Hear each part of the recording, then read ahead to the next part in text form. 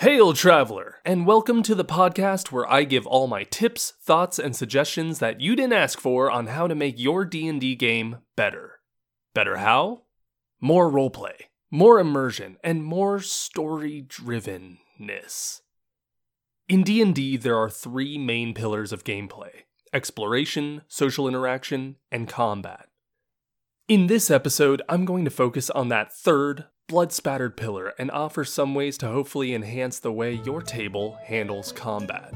I'm your podcast master, Alan Niles, and this is Outside the Dice.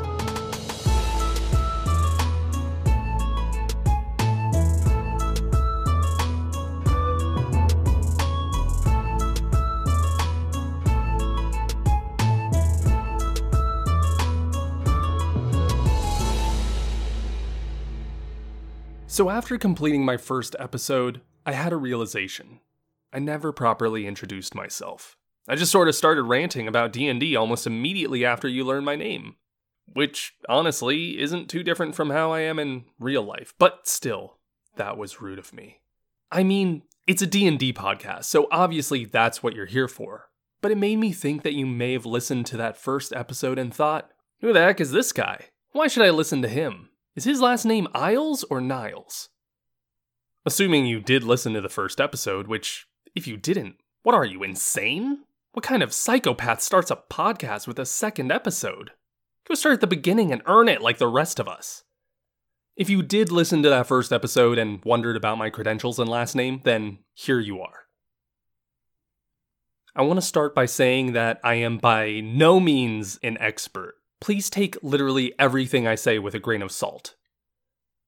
I don't work for any company that deals with tabletop gaming, and I have no professional affiliation with D&D.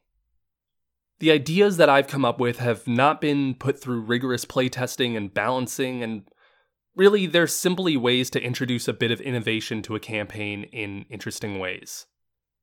To be quite frank, my credentials are, I'm just a guy who likes D&D. I started becoming largely involved with Dungeons & Dragons just around the time 5th edition was developed and released about 6 years ago. I'm also an actor, which might indicate why I prioritize the story of a game above the mechanical aspects, and why I feel so strongly that a player's connection to their character leads to a more rewarding experience than playing it like any other game. There's absolutely nothing wrong with preferring to play with a disconnection from your character, but if you are a DM who feels there's something lacking in your campaign and desire that deeper sense of immersion, hopefully I can help provide a solution. I DM'd a campaign with my close friends for several years. I've played under multiple DMs and been a part of games that were both homebrew and in official Adventure League settings. I've played enough that I'm familiar with the rules, but also notice areas where I'm left wanting, and where the repetition can become stale. My thoughts come purely from a place of trying to get more fun out of a game that I already love and enjoy, and sharing those ideas with you. So for those of you who were skeptical of my intentions and background, hopefully that offered some insight into who I am as a person. But enough about me. Let's talk about stabbing stuff.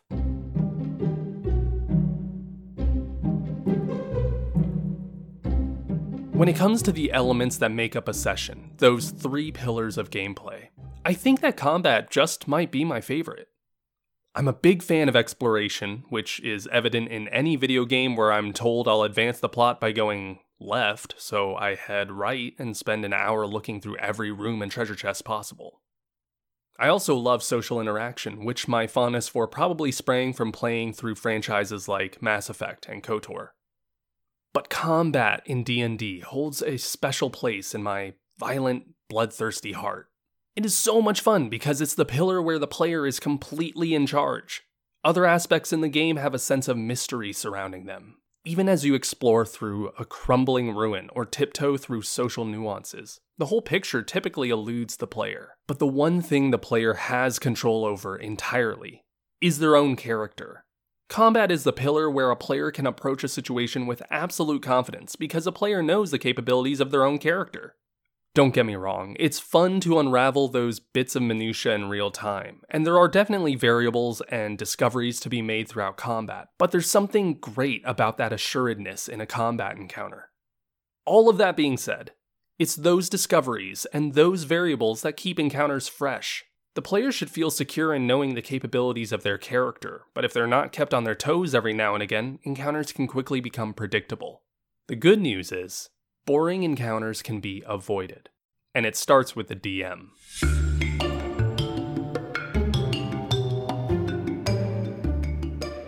Combat is an excellent tool to break up monotony in your session, but just like any other part of gameplay, it requires careful planning if you want it to stay interesting.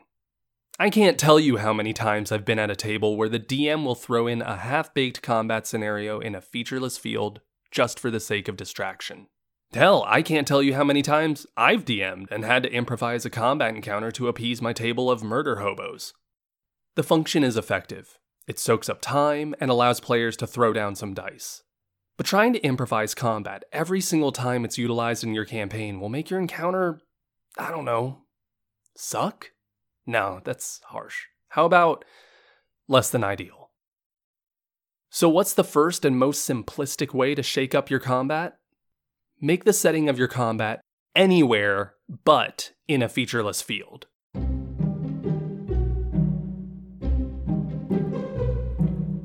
I love the simplicity that 5e offers, and I'm not about to try and turn your combat scenario into a full-fledged strategy game.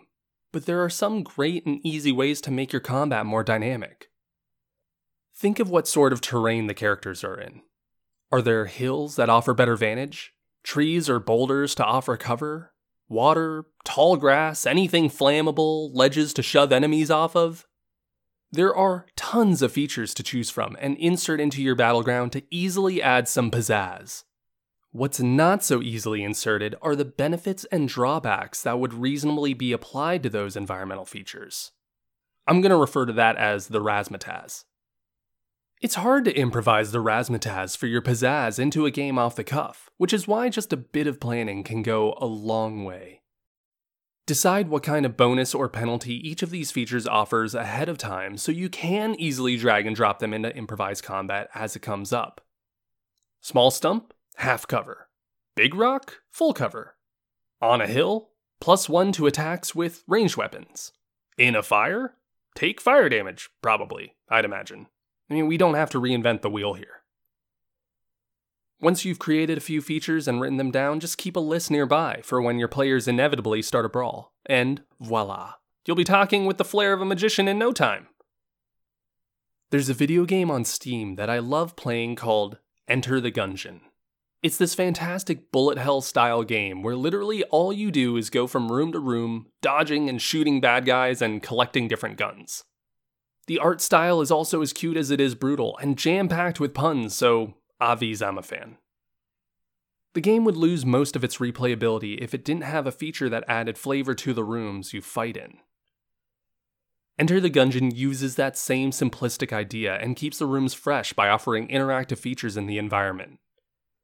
Tables can be flipped over and used for cover or pushed around. Chandeliers can be dropped on enemies. It's a quick fix that allows the player more variety in their choices. The same thing can be applied to your combat sessions. Create a few environmental features to have on standby so that even your improvised encounters have the illusion of organization. For a town or city, you might decide that there are merchant kiosks and fruit carts that provide cover.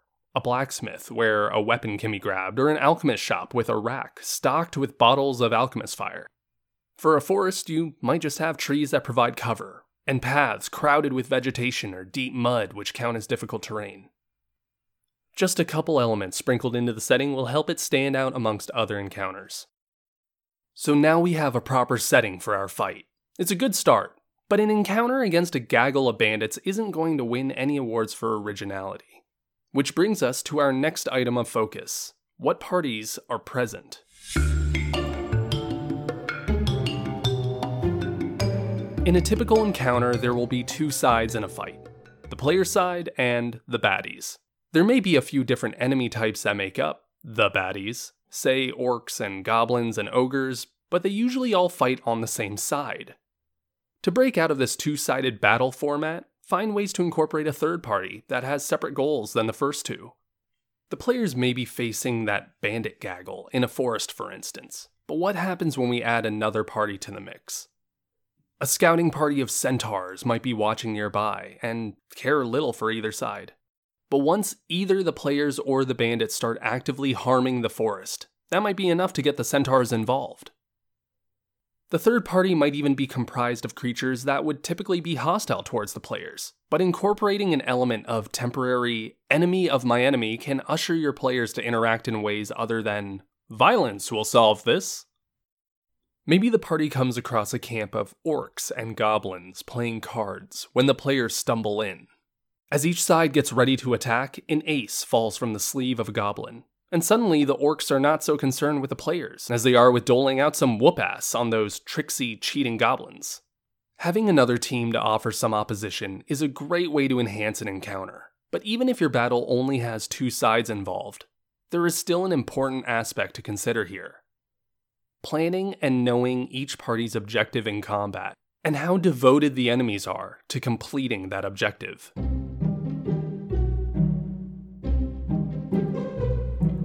The players are facing a pack of direwolves? Yeah, great, that's easy enough. But what do the direwolves want? And is that objective necessary enough that the wolves are willing to die for it, or even engage with the players in the first place? If the wolves are motivated by hunger, it might be worth deciding if that means they're hunting for easy prey that won't fight back, or if these wolves are starved and desperate. Or are the wolves trying to keep the players away from their territory? Are the players on the outskirts of Direwolfville, which means the wolves have room to retreat, or are the players standing in front of their den, where there are young pups for the parent wolves to protect? Will the pack retreat or submit if the players slay the alpha? The more intelligent the opponent, the more complex those hypotheticals become. If the party runs into a group of thugs, why exactly do the thugs bother messing with a group of tried adventurers in the first place? Have these thugs been commissioned to kidnap the players? Are they trying to strong-arm the players into leaving the town or city? Can they be bought off? Are they willing to retreat? Or is their boss so frightening that they would rather die in combat than face the wrath of their master? Having a sense of the enemy's objective, even a loose sense of it, can help in understanding how the creature would act in the situation. And finally, consider the current objective of the players as well. If the players are trying to retrieve some magical object, the goal of their opposition may be to prevent the players from getting that object. Or if the players need to escape, their opposition may just be trying to detain them. These are simple details, but having an objective for the players other than kill everything can do wonders for shaping an encounter. Those slight adjustments in priority will give life to the enemy instead of another faceless baddie in the player's way. This objective-based approach makes me think of the rescue scene from Star Wars: A New Hope. Han and Luke went to save Leia and were confronted by squadron after squadron of stormtroopers. Their objective was to escape the Death Star. They were met with combat, but instead of facing off against every single stormtrooper thrown at them, the trio prioritized their objective at the time and escaped through a garbage chute. Exploring objectives for both player and enemy sides can add new levels of dynamicism to your combat, and can even be a sort of puzzle for your players to solve if the enemy agenda is a hidden one. Which brings me to my final piece of advice in sprucing up combat. I love puzzles. If the players at your table are anything like me, they'll agree that puzzles shouldn't be confined to the exploration portion of gameplay. Getting through a section is expected, but solving a section, finding the correct path, that feels good. This might come in the form of a literal puzzle in a room of a dungeon, clicking the proper tiles to deactivate all the traps. This might come in the form of social interaction, finding a note in the bedroom of some desperate NPC, and using that information to successfully interrogate or get through to them. But when it comes to combat, how exactly does one go about incorporating a puzzle?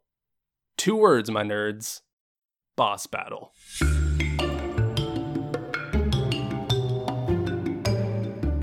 When I first heard about the release of Storm King's Thunder, I was super excited to play.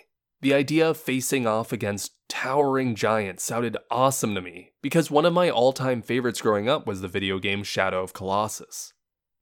The problem was, the enemies in Storm King's Thunder are not like those in Shadow of Colossus. The Colossi each had different weaknesses to exploit, puzzles to solve in their undoing, and steps and phases throughout the fight.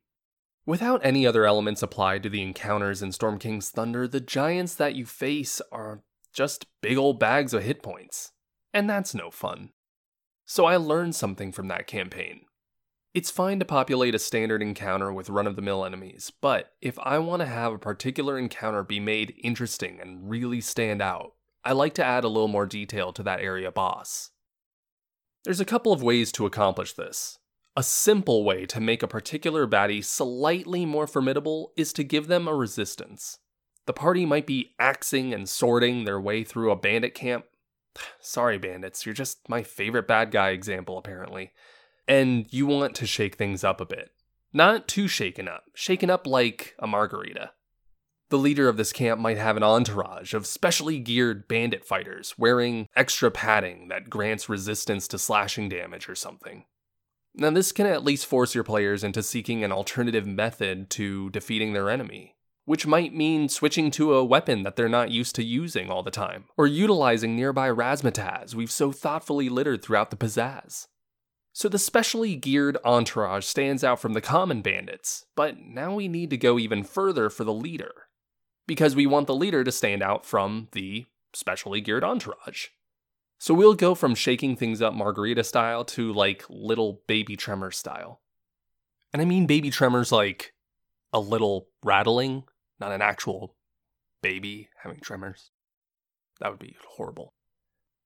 In the player's guide, there are feats available for players to learn instead of their ability score improvement. Why not apply a feat or two to your big baddie? The Sentinel feat in particular has a benefit that only works if an enemy doesn't have that feat, so it's not like Wizards wasn't expecting players to modify in this way. Applying something like this, or like the Elemental Adept feat, to overcome resistance are great ways to toss up the player's understanding of encounters by differentiating this encounter from others just ever so slightly. But now we have an even bigger fish to fry than this puny bandit camp leader. And we want to really shake up the encounter. We want to upgrade from baby tremor to full-on adult-ass grown earthquake-style shaking this mother up. Now that is where our puzzle building skills are going to come into play.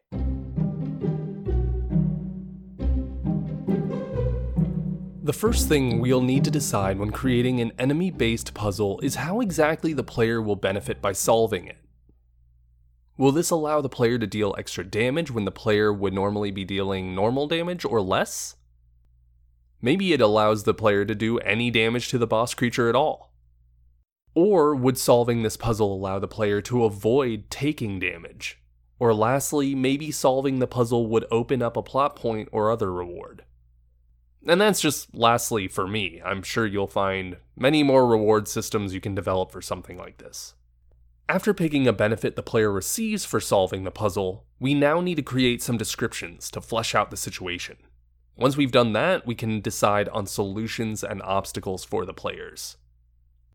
Let's go through some examples, starting with the players solving a puzzle to circumvent an attack. Let's say the players are faced against a dragon, but we want to make the dragon more interesting than what's provided with standard stats. Let's give it a feature where it can breathe a cone of flames, or any other element of your choosing, depending on the color of its scales. But instead of the normal amount of damage, we want this attack to do 3 times as much.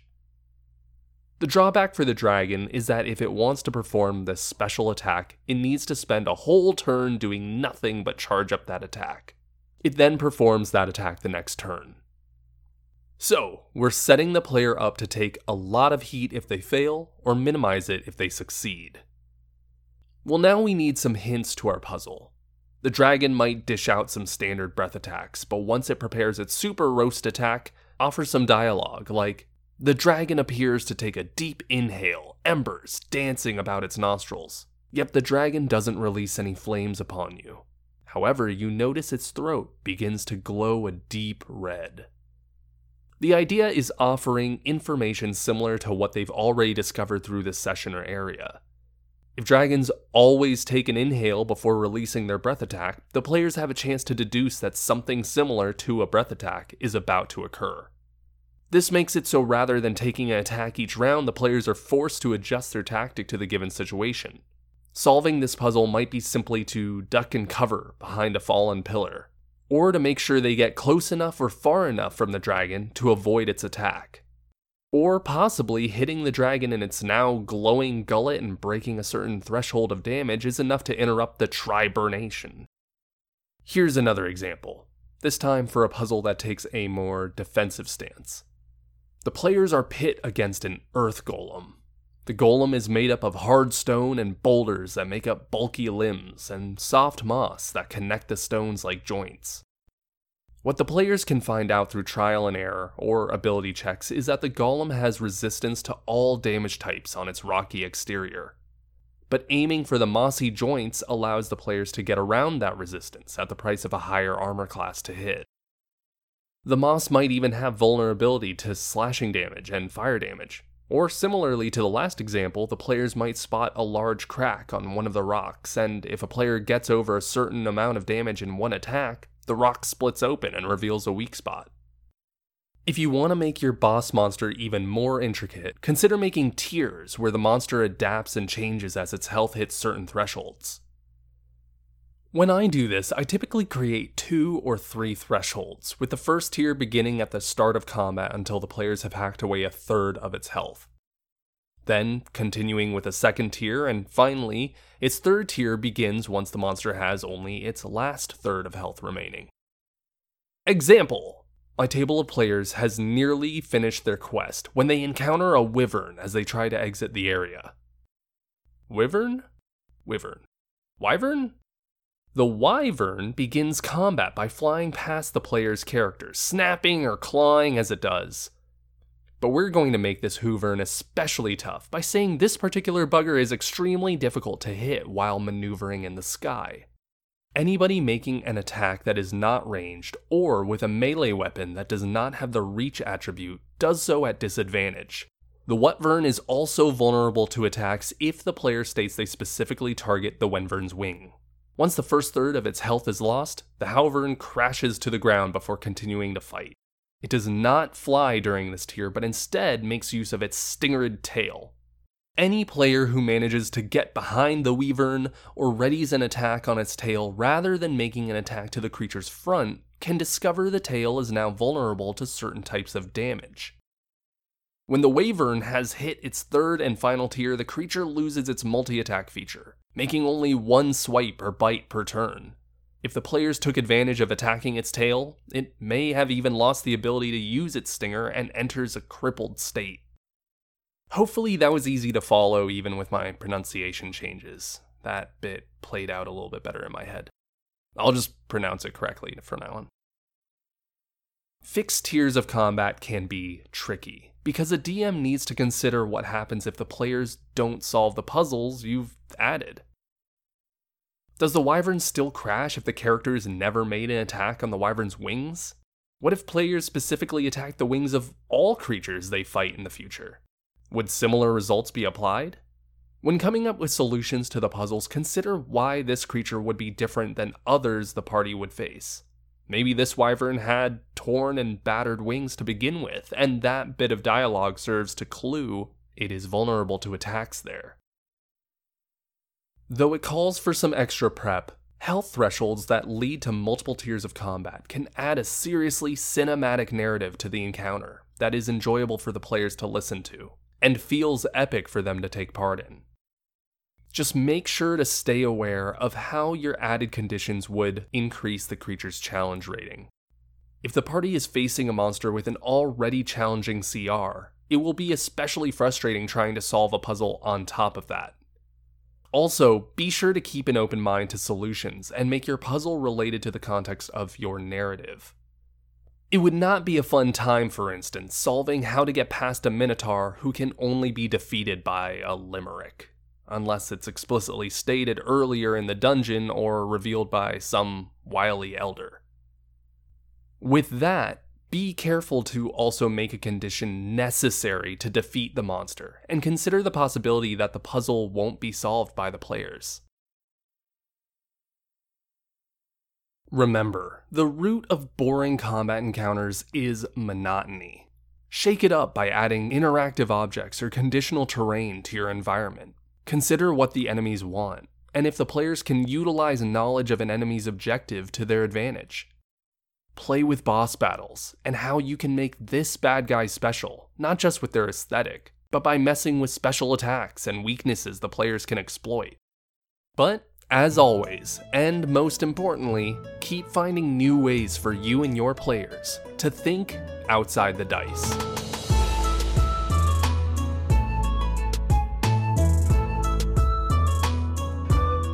And if you do run a campaign with a Minotaur who can only be defeated with a limerick, please record that combat encounter and send me the link.